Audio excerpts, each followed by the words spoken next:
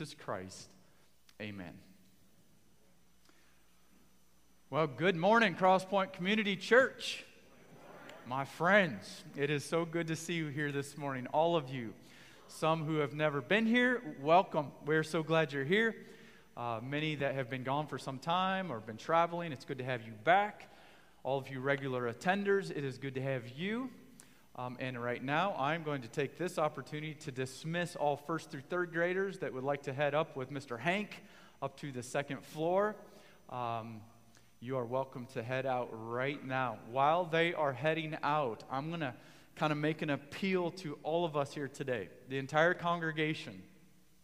Would you pray? This is not just some cool Jerusalem marketplace thing that we decided to put up here on Sunday morning. This is launching us into a week of Bible studies for our kids called Vacation Bible School. There's going to be a bunch of kids here this week that are going to learn more about the gospel of Jesus Christ. And I want to implore you, I want to compel you, encourage you, any way I could say it, to pray God's grace for this group of young ones. Oh, the potential when they come together and you see this group of young ones learning the potential for Jesus Christ in all of these young ones to shine the bright light of Christ in this world. So would you commit? I know there's several here that are going to be faithful in serving this week through teaching. Would you commit to pray for both the teachers and the kids that will be part of this week? I'm going to invite all of you this morning to take your Bibles, God's holy word, the all-sufficient scriptures, and would you go with me, please, to Colossians chapter 3.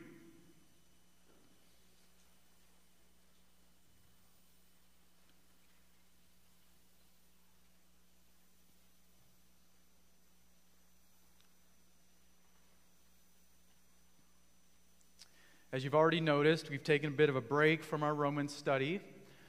We are on the last study of this sort of, I don't know how to say it, sort of like a timeout in our journey.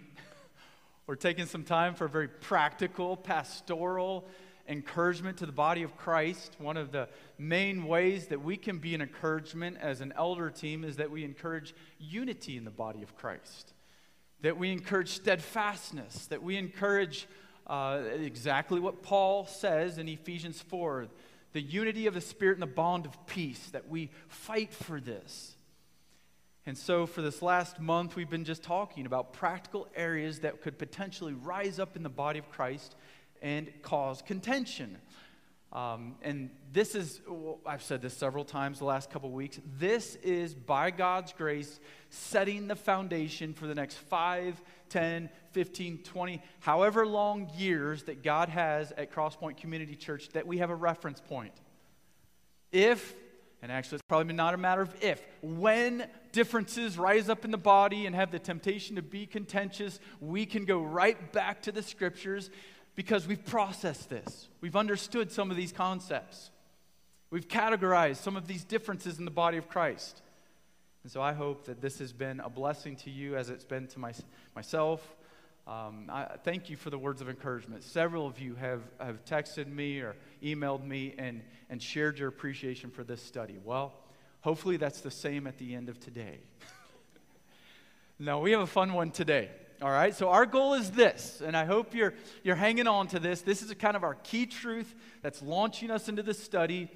It is this: all believers should carefully evaluate how they handle differences in the body of Christ.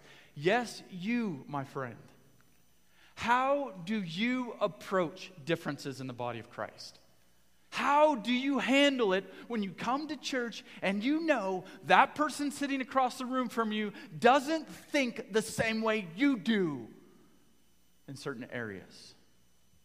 What do you do? Well, we've sort of set the stage with this. This is our goal. Here they are, 4 goals we have when we approach this discussion. Number 1, what do? We pray God's grace. We talked of this for a couple weeks now. when there are differences in the church, we pray God's grace for charity, for humility, for discernment. Then what do? As we're praying, we open God's holy word and we go to God's word.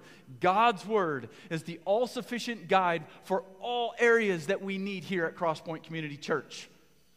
We run to God's word. We hold to God's word. And then as we're deep into this the last 2 or 3 weeks, number 3 and number 4, we identify the nature of the difference. As you can see on the back of your handout, not all differences are the same. Identifying these differences, and then by God's grace, responding biblically to these differences. So far, if you remember, by way of quick review, we've talked about theological differences in the church and lifestyle differences. These would be the 2 primary differences that you might find when you would come to a church. Theological differences were matters of doctrine. These are things we've already talked about. I'm not going to go back and reteach this, but there are definitely ways we handle certain things differently when it comes to theological matters. Then, as we've talked about the last 2 weeks, lifestyle differences. Lifestyle choices clearly restricted in God's word as matters of obedience and disobedience. And then lifestyle choices not clearly restricted in God's word. These would be matters of conscience or preference. And I would encourage you, if you missed the last couple weeks, go back and tap into those, whether online or on the website, or on YouTube, wherever you need to go to find those discussions. Well, these 2 being the primary differences in the church, there's another discussion to be had. What happens, and you know we're setting this up, when you agree across the board in theology with a brother or sister in Christ? Okay, we're talking about the foundational theologies, the functional theologies, and the supportive doctrines. I mean, you're on the same page. Maybe one minute point is different on the supportive doctrine areas, not the core doctrine area. But across the board, you're engaged. And even the lifestyle choices. These are friends of yours, and man, you're in line with obeying God's word. You and your families, you're in line with obeying God's word. And even in most, if not all, of the preference issues, you're following in line with these Christian liberty issues. And they're a sweet, close fellowship. There's people in the body that you see eye to eye with. It's what you might call someone of a kindred spirit. But then, you interact with this person, and if we could be honest, they annoy the snot out of you. Their personality. You can only stand about not even a minute with this person because it starts going like this right away. And you have to swallow those words. And you have to do your best not to explode. Because yes, we agree theologically. Yes, we agree lifestyle choices. But man, you annoy me. You know what I'm talking about. We can be real here today.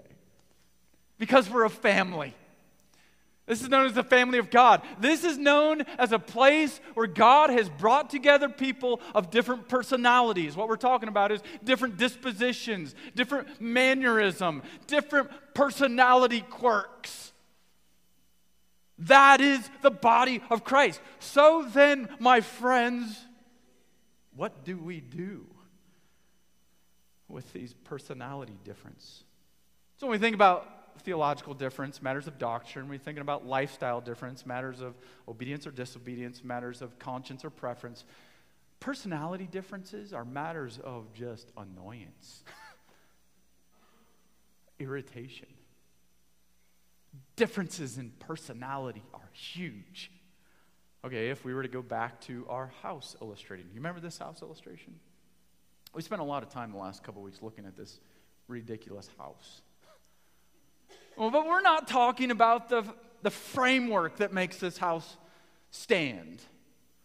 We're not necessarily even talking about the behaviors that happen inside this house.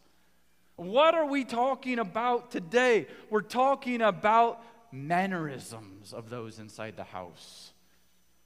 We're talking about the dispositions, the temperaments. Please understand, I'm not going to dig deep into the technical matters of personality. Some of you here love that stuff. You've taken Myers-Briggs? How many of you have taken that personality test? Anybody here? Raise your hand a little higher. I really am curious. Okay, you've taken this. You love it. Maybe you've taken it 10, 15, 20 times. Because you want to check your personality. And you want to check the people around you's personality. There's another one. There's several of these personality tests. ISNCC tests. And what are they testing when you go to this test? They're testing whether you are an introvert or an extrovert. You understand what I'm talking about. I looked into that test a little bit this week. And they really categorize it based on that. I mean, the other one, the Myers-Briggs, been around a long time. We're talking about if you're a sanguine or a melancholy or a phlegmatic or a choleric. Any of those terms familiar? Some of you are like, nope. He's speaking in tongues up there. No, I'm telling you, there's differences in personality, and the world around us knows it, and even Christians can identify it. I know of staffs that will do these tests with their staff to learn how to get along. It's appropriate things. Now, I'm not here today to dial in on all the details. As excited as you are about Pastor Andrew getting into all the details of personality, I'm not. We're going to speak in a very general sense of personalities. If you wonder how this is different in the body of Christ, think of this. This is a test. Not one of those, but a different test. What would you do if your small group leader came to you and said, hey, listen, next week we have life group. Would you teach for 15 to 20 minutes? What would you do? I'm going to tell you, there's going to be a load of different responses in here. Probably some of you would freeze on the spot. You'd be stuck at church for the next 30 minutes with this lump in your stomach thinking, I can't even hardly share my name at a life group, let alone talk for 20 minutes. There's others here that'll be like, my life is way too boring. My mind doesn't comprehend all this stuff. I could maybe do 5 minutes. Then you know it that there's some in the body of Christ here that are like, 15, 20 minutes. How about 4 weeks and 5 handouts? I got it. You understand what I'm talking about. There are different personalities here, different approaches to ministry. If you doubt that, then think about this. Okay, that same Bible study where this person was asked to share for 15 or 20 minutes. And you know who that person is. They just rub you wrong. You can't listen to this person for 20 minutes. Well, sure, they're a godly person. They've dotted all their I's, crossed all their T's theologically. But man, if I have to endure listening to this person for 15 minutes, I'm going to go home in tears. You know what we're talking about. So right there, we identified there's differences of personality in how we teach, differences of personality in if we teach, differences of personality in who we listen to. Do you understand where we're at in the body of Christ? There are and will be differences in the body of Christ. Why? Because the simple fact is people are different. People process things differently. They take in information differently. They approach situations and discussions differently. They react to tension and pressure differently. People are uniquely, inherently, naturally not all the same in the body of Christ. So, what do we do? This question. If we are to run to the Bible, this is our goal. Remember, we pray, then we go to the Bible. Right now you're saying, okay, does it discuss personality differences in the Bible? You know the way your mind's going right now. Where are you going to go, Pastor? What passage you going to, Mr. Chapter and Verse? I don't mean to burst your bubble significantly, but directly you're not going to really find all of these personality differences addressed in the Scripture. However, indirectly, through what is known as narrative form, that means the story of the Bible, you are going to find all through the Scriptures that people handle situations differently. Okay, if you doubt this, in our minds, let's just think about the Old Testament. And if you want to dial even further, think about siblings in the Old Testament. That's a fun one. Think about the difference between Cain and Abel. The way they process information, the way they approached worship of God, how much differently that happened. Obviously, one was a heart issue, which probably that's what you're saying about your friend sitting across the room right now. The one that really bothers you. It's a heart issue. But what about Jacob and Esau? Differences. What about David and his brothers? What about Joseph and his brothers? I mean, you read through any of these narratives, especially the book of Genesis, you're going to find over and over again how different people respond differently to different situations. Actually, the same situation. They respond differently to the same situation.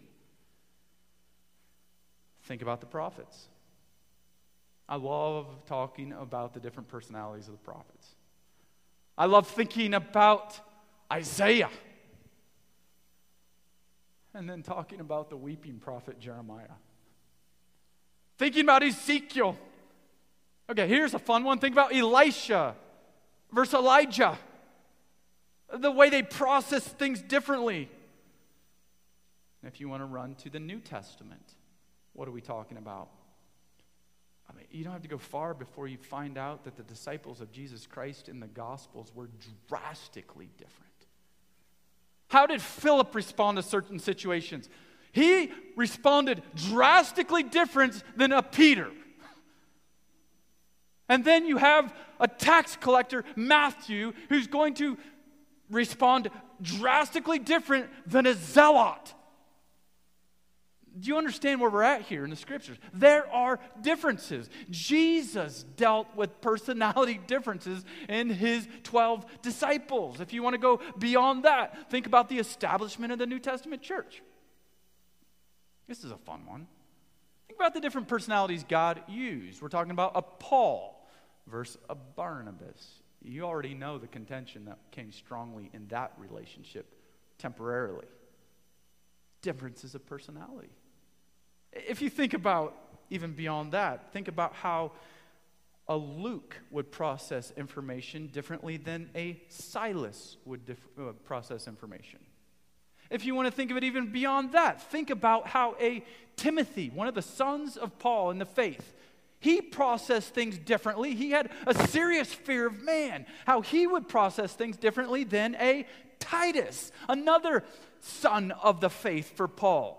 You get where we're going here. There are differences in the body of Christ. So even though you don't find a direct teaching on personality differences in the Bible, through narrative form, as you unfold the Scriptures, you see it happening all over the place.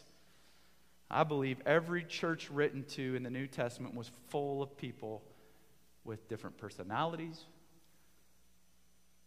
different dispositions, different mannerisms. And I believe the apostles who wrote these words through inspiration of the Holy Spirit knew that very well. If you doubt that this afternoon, read through the book of Philippians. We could go to any number, and that's kind of a longer introduction to where we're going today, but hold on. We can go to any number of these epistles, I believe, in the New Testament to give us directives on how to handle differences of personality in the body. Right now, your mind might even be going to the book of 1 Corinthians. Wow, the difference of the church of Corinth. How does Paul direct this? Well, if you want to run to 1 Corinthians 13, here's some really good directives. Love. Love. Live the love of Christ. We're going to go to one, though, that's not as well known. We're going to run this morning to Colossians chapter 3. Would you, if you're not there now, it's been on your lap for 20 minutes now, would you go to Colossians chapter 3? And I want us to think about these personality differences in the body. If you want a good indication, I'm not going to go set the whole context of Colossians. That's already kind of been said on our Wednesday night studies. By the way, there will be no Wednesday night study this week through VBS. But we set this stage in Colossians. The preeminence of Jesus Christ made practical in the daily lifestyle, in our daily lifestyles. What does a supreme Jesus look like with the choices I make? Well, you find this in Colossians chapter 3. And I love this, though. If you would actually go to verse 11. I don't have it on the screen. Look with me at verse 11. This sets the stage. That through the gospel, all kinds of different people are brought together. Here's verse 11. Paul says, through the inspiration of the Spirit, here there is not Greek and Jew, circumcised and uncircumcised, barbarian, Scythian, slave, free, but Christ is all and in all. He has just set the stage that there's all kinds of different backgrounds in the body of Christ. All kinds of different perspectives and how we handle different things. But then if you look with me at verse 13, we're going to kind of pull out a phrase that sort of sets the mood here. Verse 13 says, bearing with one another, and if one has a complaint against another. There it is. Why do we run to Colossians chapter 3? Because very clearly this mood has been set that within the group, there's going to be complaints. There's going to be differences. So this morning, understanding that, let us just read a couple of these verses. Let's start in verse 12 and read through verse 17 today as we find some very practical directives of how we deal with differences, personality differences in our discussion today. Verse 12. Put on then, as God's chosen ones, holy and beloved, compassionate hearts, kindness, humility, meekness, patience. Verse 13, bearing with one another, and if one has a complaint against another, forgiving each other. As the Lord has forgiven you, so you also must forgive. Verse 14, above all, these put on love, which binds everything together in perfect harmony. Verse 15, and let the peace of Christ rule in your hearts, to which indeed you were called in one body, and be thankful. Verse 16, let the word of Christ dwell, or remain in you richly, teaching and admonishing one another in all wisdom, singing psalms and hymns and spiritual songs, with thankfulness in your hearts to God. And whatever you do, in word or deed, do everything in the name of the Lord Jesus, giving thanks to God the Father through Him. All right. What did we just read? My friends, I believe we just interacted with some very, very, very clear directives on how to function in the church with those who are not easy to function with. Granted, this doesn't directly address personality differences, but I believe in a very practical way we can find 7 helpful directives for working through any differences, even personality differences. So what let's do is just work through these 7 this morning for the remainder of our time. 7 directives from the Holy Spirit through the Apostle Paul and helping us work through these differences in the body, starting with number 1. How must we handle these things as a body of Christ? We must handle them with sincere humility. It's not hidden. In fact, almost any word that you can think of to describe humility is mentioned in verse 12. Here it is. Put on then as God's chosen ones, holy and beloved. That's describing who you are. Here's what you're to put on. By God's grace, put on compassionate hearts, kindness, humility, meekness, and patience. So, my friends, when that person comes, you know the person that's coming to your mind right now. I'm sorry. When that person who's on your mind right now comes to church, and shows up at the same Bible study as you, what do? My friend, you put on the humility of your Lord and Savior, Jesus Christ. Clear in this text. Notice this is for Christians who are reminded that in the church they are all God's chosen people. Think of this. This is so important to this text. In the body of Christ, those who have come to Christ in saving faith. Listen, we're a group of Jesus' people. This is God's people. So when you have contention with the person across from you who you know has come to Jesus Christ in saving faith, have expressed the fruits of the Spirit in their life, listen, they are God's person. They're not intended to be in your prison because they are God's person. They're a Jesus person. That's very important, and he starts this whole discussion with this. Put on then as God's chosen ones, holy and beloved. So you have been loved, you have been made holy, you have been called out by God to be his person.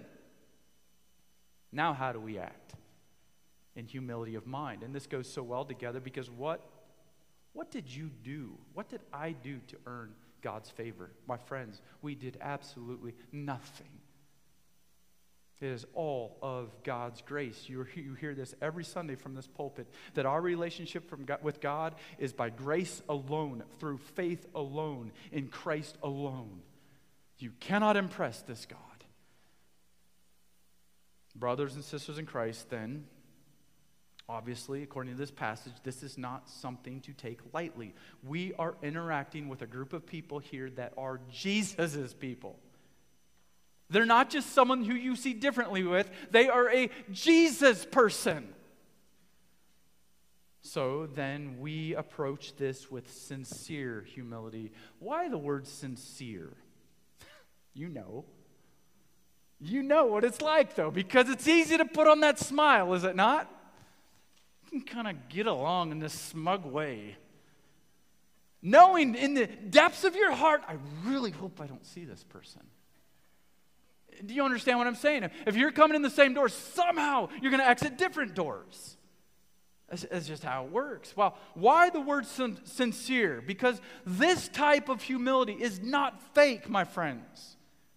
This is not a show. This is genuinely right-sizing God, right-sizing your brother, and right-sizing ourselves. We are simply sinners saved by God's amazing grace. Fellowshipping with other sinners saved by God's amazing grace.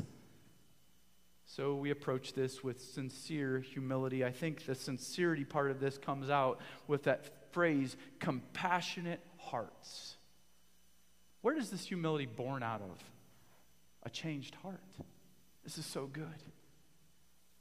And if you take this even into our Roman study that we've been talking about, you might show expressions of kindness as an unregenerate person, but you can never truly live out this type of love without the change that the Holy Spirit will do in your heart. This only comes from the change of a new heart. So we've been made holy, we've been beloved by God, been given compassionate hearts. And so now, because we've been given compassionate hearts, we are to live out compassionate hearts. This is genuine care from a heart that has been changed, from a heart that flows genuine kindness and meekness and patience. By the way, again, tell me something. Is this the norm in the world we live in? No. Is it the norm to go into anywhere in this community or any community you see and to live out selfless humility? No, the world we live in is this dog-eat-dog, put me number one mentality. Do whatever it takes to survive and throw anybody and everybody under the bus on the way. Honestly, that's the type of world that we live in. Not that there aren't occasional differences to that mentality, but that comes deeply rooted in the unregenerate heart. This week, my mind kept running, as yours might be right now. Anytime you talk of humility, two passages, anytime I talk of it, come to my mind. One is John chapter 13. Remember what happens in John 13? Jesus, prior to going to the cross, what did he do? Laid aside his garments, took a basin, and started washing his disciples' feet. And what are the clear directives after he does this? Because they're in shock. Even Peter says, you can't do that. What did Jesus say? As I have done for you, you need to also do. Live as a servant. We might remind ourselves that Jesus was washing Judas's feet, and Peter's feet, and Philip's feet. He's washing all of their feet. Jesus, our Lord and Savior, Jesus Christ. And at the end of John chapter 13, he says, by this shall all men know that you're my disciple, if you love one another. My friend, that text is in Scripture. Same with the text Philippians 2. Maybe your mind is run into Philippians chapter 2, where Paul very clearly states that Jesus Christ came in humility. Now we are to embrace the same humble mindset. And what is that mindset? To prefer other people above ourselves. So, anytime we enter into this discussion on differences, even in personalities, we need to remember that we're called to live out the humility of our Lord and Savior Jesus Christ. Let's go to the next one. We must handle personality differences not only with sincere humility. Here's another one. With a resolve to continual forbearance. Would you look with me at verse 13? This phrase, bearing with one another. How many times, honestly, in going through Colossians have you run through that phrase? Why? Because the last part of the verse, it talks about forgiveness. So we want to talk about forgiveness. What about the first part of this verse? Bearing with one another. You know what the word bearing with one another means? Okay, we're not going to make this overly complicated. It means to put up with each other. That's what it means. It means to tolerate each other. And we're not talking about a compromise of truth. We've already dealt with that in the last couple of weeks. We're talking about other areas of personality and quirks and dispositions. What are we to do when there's annoyances in the body of Christ, my friends? What do we do? The Bible says we tolerate each other. We bear each other up. This isn't some fake toleration. This comes from a genuine heart of love, as clearly directed in this text. Whether we like it or not, this is in our Bibles. There's a lot of phones going today, aren't there? There are some in the church that you may not naturally like to hang out with or appreciate their approach. But my friends, according to the Scripture, we are to lovingly, faithfully bear with them in unity. All right, let's go to the next one. It's awful quiet in here. All right, let's go to the next one. Here it goes. We must handle personality differences, number 3, with a readiness to forgive. This comes in the same verse, verse 13. If anyone has a complaint against another, forgiving each other. And what's the directive? What's the support to this? As the Lord has forgiven you, so you must also forgive. So, how do we handle differences of the body? Even when that difference becomes offensive, we handle it with a readiness to forgive. Forgiving each other as the Lord has forgiven you, so you must also forgive. This word, forgiveness, in the New Testament comes from the same root word as another word, and that is the word grace. Why is that so important? What is grace? It's something you can't earn. It's favor that you cannot earn. And my friends, this works perfectly in the discussion on forgiveness. Why? Because even if they don't deserve that you forgive them, it is a gift of grace to them. And what is the whole backing of this whole discussion? As Christ forgave you, so you must also forgive. Man, my friends, practically, this is not comfortable. This leaves that door of vulnerability completely open. When that knucklehead keeps spouting off his mouth, forgive him. When that know-it-all keeps interrupting and placing herself in every conversation of mine, forgive him, her. My friends, according to the Scripture, what is our biblical responsibility? Not looking for an opportunity to put someone in our prison of resentment, but be willing and ready to forgive. Some of you in this room know the story of Corrie ten Boom. Have you ever heard of her? Oh, man. The story makes your heart melt. I love what she says. Forgiveness is the key that unlocks the door of resentment. Let's move on to another one. So we must handle personality differences with sincere humility, continual forbearance, a readiness to forgive. Now, dead center in this entire discussion, I believe, is the primary. Here it is. A commitment to sacrificial love. What does Paul say in verse 14? And above all these, put on love, which binds everything together in perfect harmony. This is so good. I believe the balancing statement of this entire passage is live this sacrificial love of Christ. Why is this the balancing statement? Because as you're going through these previous ones, you've got someone on one side who might know they're difficult to get along with. Seriously. Man. And they're blaming it on their personality. You know what I'm talking about. So just get along with me and just deal with my personality. What's going to keep them in line? What is going to keep them headed in the right direction in the body of Christ? Because you're going through the first couple ones of these and they're like, yeah, you need to get along with me. Yeah, it's on your shoulders. Okay, then you go to the sacrificial love and it says, no, this is a directive for all of us. 1 Corinthians 13 clearly says, love does not behave itself rudely. So what is the directive in this discussion of personalities? Is the sacrificial love of Christ. Not I'm stepping over everybody. I've got this. Get out of my way. This train is running. That is not the mind of Christ. When we deal with personality differences, what's the directive for all of us? To the person, this rude person, behaving rudely, the answer is love like Christ loved.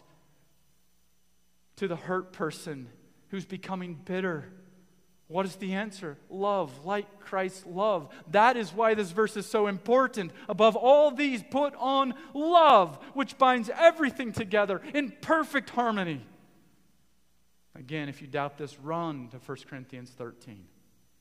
The sacrificial love, this sacrificial love is truly the glue that binds the body of Christ together.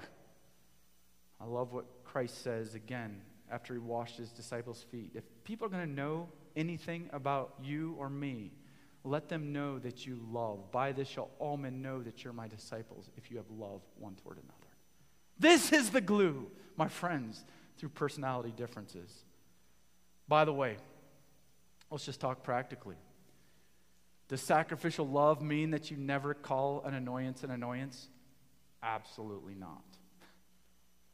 Does sacrificial love mean that you never inform a brother or sister in Christ of their blind spots or their rudeness?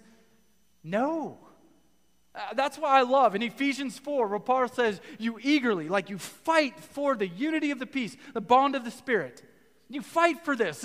You're eager to maintain this. In the very same chapter, he says, speak the truth in love.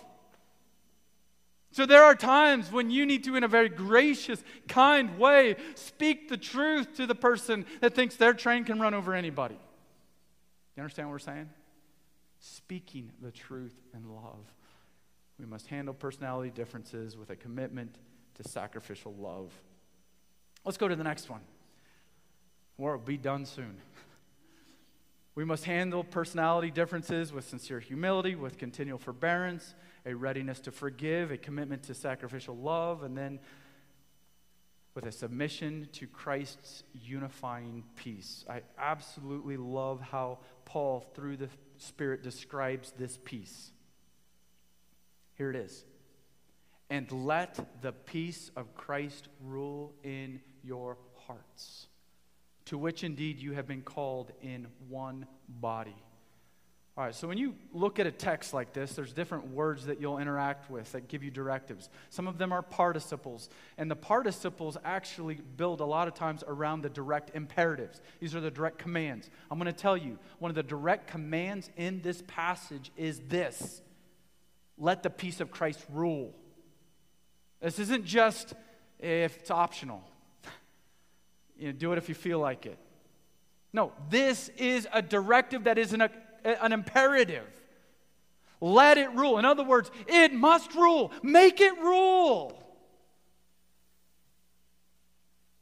When I think of this, my mind goes to Matthew chapter 5, where Christ on the Sermon on the Mount says, "Blessed are the peacemakers." This is the peace that Jesus Christ is talking about. This is great because you don't excuse sin on account of being a peacemaker, but you do whatever you can to submit yourself to the peace of Christ, just like Christ did. In Romans, sometime here in the near future. We're going to get to Romans 12. Oh, what a great passage of Scripture when it comes to application of our salvation. Listen to what Paul says in Romans 12. I love verse 18. If possible, so far as it depends on you, live peaceably with all. My friends, what if we approach the body of Christ every single day like that? Everything I can possibly do to keep the peace of the body of Christ, I will do it. Not compromising, but everything and anything I can possibly do to keep this unity happening, I will do it. Because that is the command of Scripture. Let the peace of Christ rule. In other words, submit yourself to the peace of God. With that brother or sister in Christ whose personality just rubs you wrongly, if possible, so far as it depends on you, live peaceably with all. Let the peace of Christ rule in your hearts, to which indeed you were called in one body. Let's go to the next one. Two more. We must handle personality differences with genuine gratitude. Would you notice with me, and I'm just going to quickly mention these and move on. In verses 15, 16, and 17, how Paul focuses on gratitude. This is dynamic. Because what's the temptation when someone has a personality difference in the body of Christ? It's to point your finger and to complain, right? They're like, come on, what's your problem, man? Just get your act together. Come to church and get along. And they do have right directives. But it's just a personality thing, and you're just like, man, what's wrong? Well, this gives us clear directives as far as our approach. What does it say? Look with me at the end of verse 15. And be thankful. Look with me at verse 16. With thankfulness in your heart to God you worship. Verse 17. Give thanks to God the Father through Him. What is the very clear point? As you deal with differences, stop complaining and be thankful. In a practical sense, have you ever noticed how hard it is to complain about someone you've just thanked God for? Thank you, God, for my brother and sister in Christ, that they've come to you in saving faith, that they're living out their faith in this community. Man, man, I can't stand that person.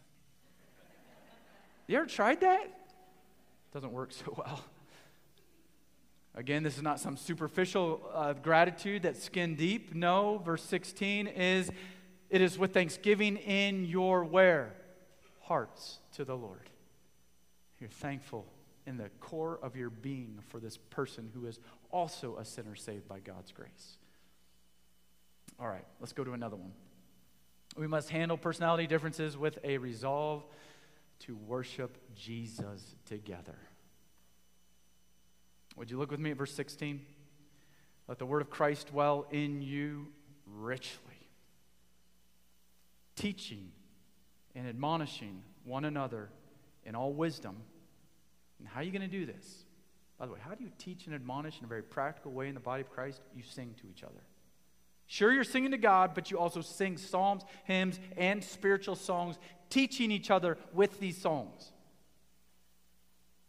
All right, the end of verse 16 says, singing psalms and hymns and spiritual songs with thankfulness in your hearts to God.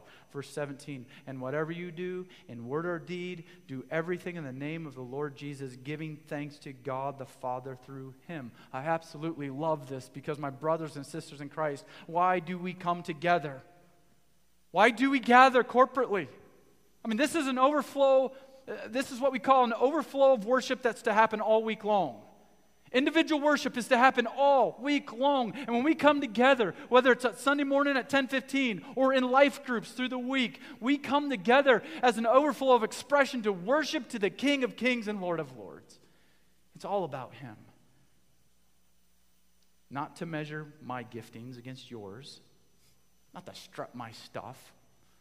Not to prove my worth. We come together to worship King Jesus. Again, have you ever noticed how hard it is to wholeheartedly sing a song of worship when you're bothered at someone at church? Seriously. You ever tried that?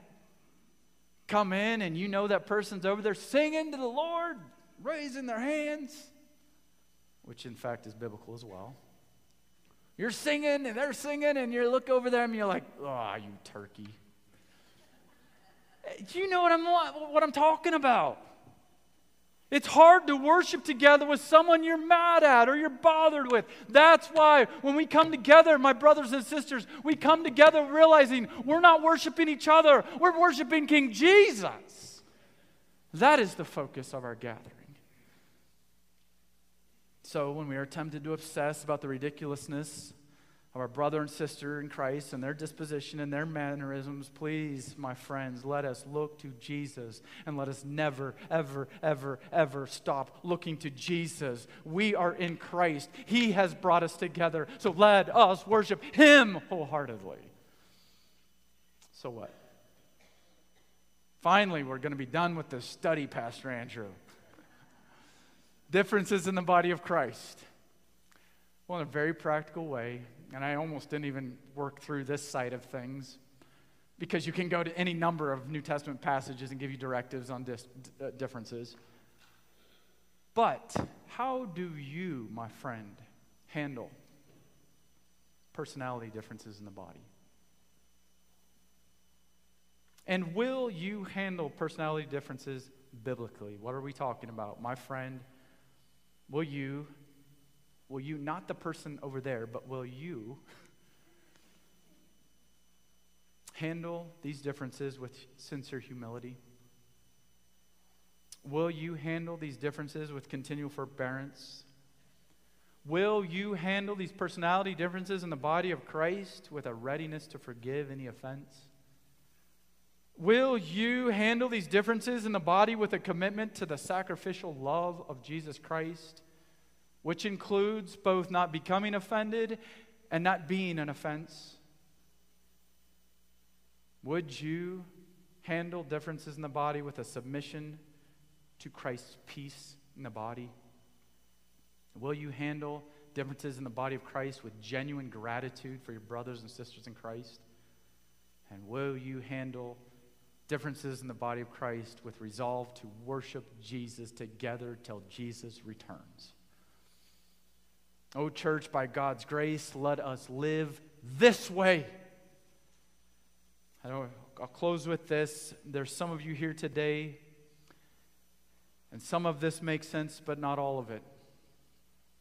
I talked throughout this entire sermon of one person, Jesus Christ. Jesus Christ, the one who went to the cross to pay for our sins and make this happen. It's his body. It's the body of Christ. Maybe some of this made sense to you, but maybe not all. And if I could summarize it into 4 statements. Statement number 1, this is the story of the Bible. God sovereignly created all life. Statement number 2, through Adam, man selfishly rebelled against God and was condemned to death. Statement number 3, through the cross, Christ selflessly paid for man's sin debt, my friend. That includes yours and mine. He paid for your debt and mine on the cross of Calvary. And statement number 4, through the resurrection, God has graciously provided new life for those who trust in him. Oh, my friend, would you come to Jesus Christ in saving faith today? Would you place your trust in the one who went to the cross on your account? By faith, would you watch as Christ transforms your life from the inside out, just like is the goal of every single one of us in this room here today. So God, we thank you for your word, how appropriate it is in very practical matters. I thank you for this text of Scripture that talks about the temptation to complain against each other. It talks about how we're brought together from all kinds of different backgrounds. God, I pray that just like you have shown us in the Lord's Supper and communion, that when we come together, it would be in unity, the unity of the cross of Calvary. Lord, we launched this study at our time of communion last month. We've talked of this for the last 5 weeks. And our prayer is that we live it now. Give us grace. Give us grace to handle any differences that might come up in the body of Christ biblically, discerningly, charitably, humbly, and confidently. Lord, that is our prayer. Thanks again for the time we could have today. We pray your grace. My friends here today, as we're closing out this service, I want to thank you for your attentiveness. I want to close out the same way that we started this discussion, that is with prayer. My friends sitting there today, would you pray God's grace that you would handle differences in the body of Christ biblically? Right there, would you pray that?